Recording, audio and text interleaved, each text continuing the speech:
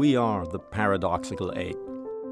Bipedal, naked, large-brained, long the master of fire, tools, and language, but still trying to understand ourselves.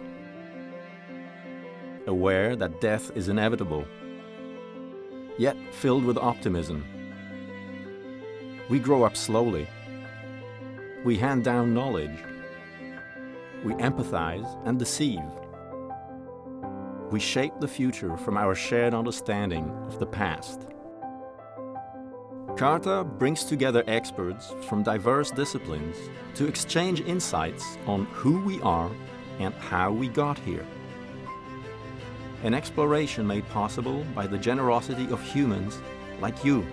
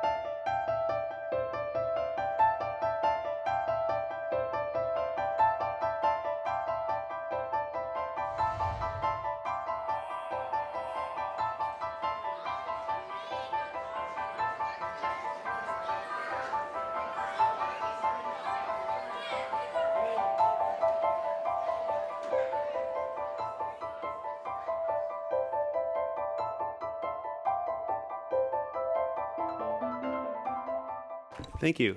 Welcome, everyone, to the CARTA Symposium on How Language Evolves. As Pascal said, I'm Roger Levy, and I'm on the faculty at the Department of Linguistics here at UC San Diego, and David Perlmutter and I are co-chairing this symposium. David is also on the faculty at the university here. We're really pleased to have such a stellar lineup of speakers, and we're also pleased to have such a great turnout. These are exciting times for the study of language evolution, and I'm sure you're looking forward as much as I am to learning from all the speakers today. When the topic of the evolution of language is brought up, I think a common interpretation is that the key question is, how did human language first emerge?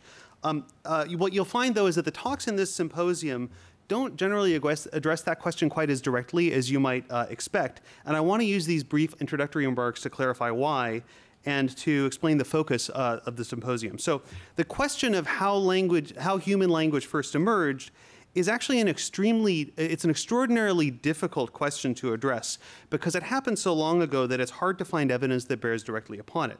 This differs from other topics in anthropogeny, the study of human origins, including topics such as genetics, anatomy, archaeology, or even the study of aesthetics and social organization.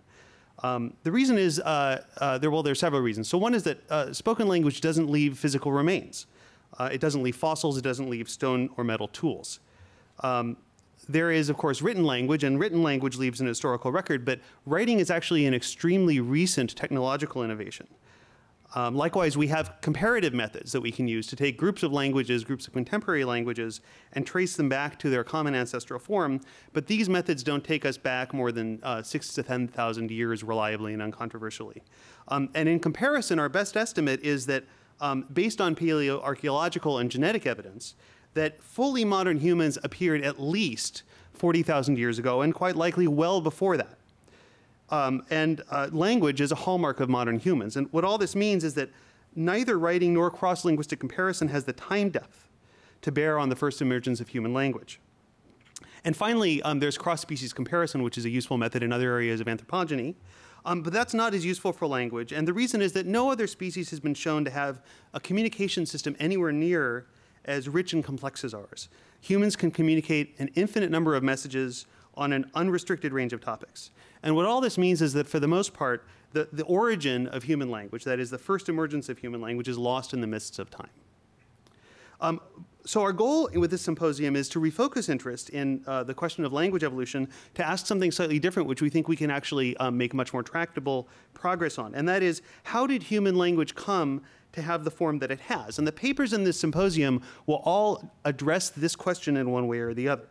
And they will all touch on the idea of structure in human language. And since you're going to be hearing a lot of different kinds of structure, I want to very briefly illustrate what we mean by that. Structure is regularity in the patterns of language. And you'll see many different examples of kinds of structure in this symposium, but I want to very briefly illustrate the idea of structure at one level of language, the level of syntax, which is how words are combined to form larger units, phrases and sentences. And I'll do this by speaking a sentence that I guarantee you've never heard before, but I'm confident you'll understand. So are you all ready?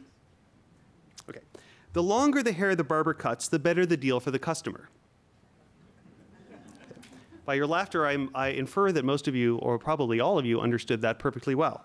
Now, there are many things that I could say about this sentence, but I want to draw your attention to one particular thing about it, which is that this sentence includes a productive use of a pattern, which you'll see in other places in English, like in set expressions like the more the merrier, and the bigger they are, the harder they fall. You all recognize the analogy, the relationship between the sentence that I spoke and those set expressions?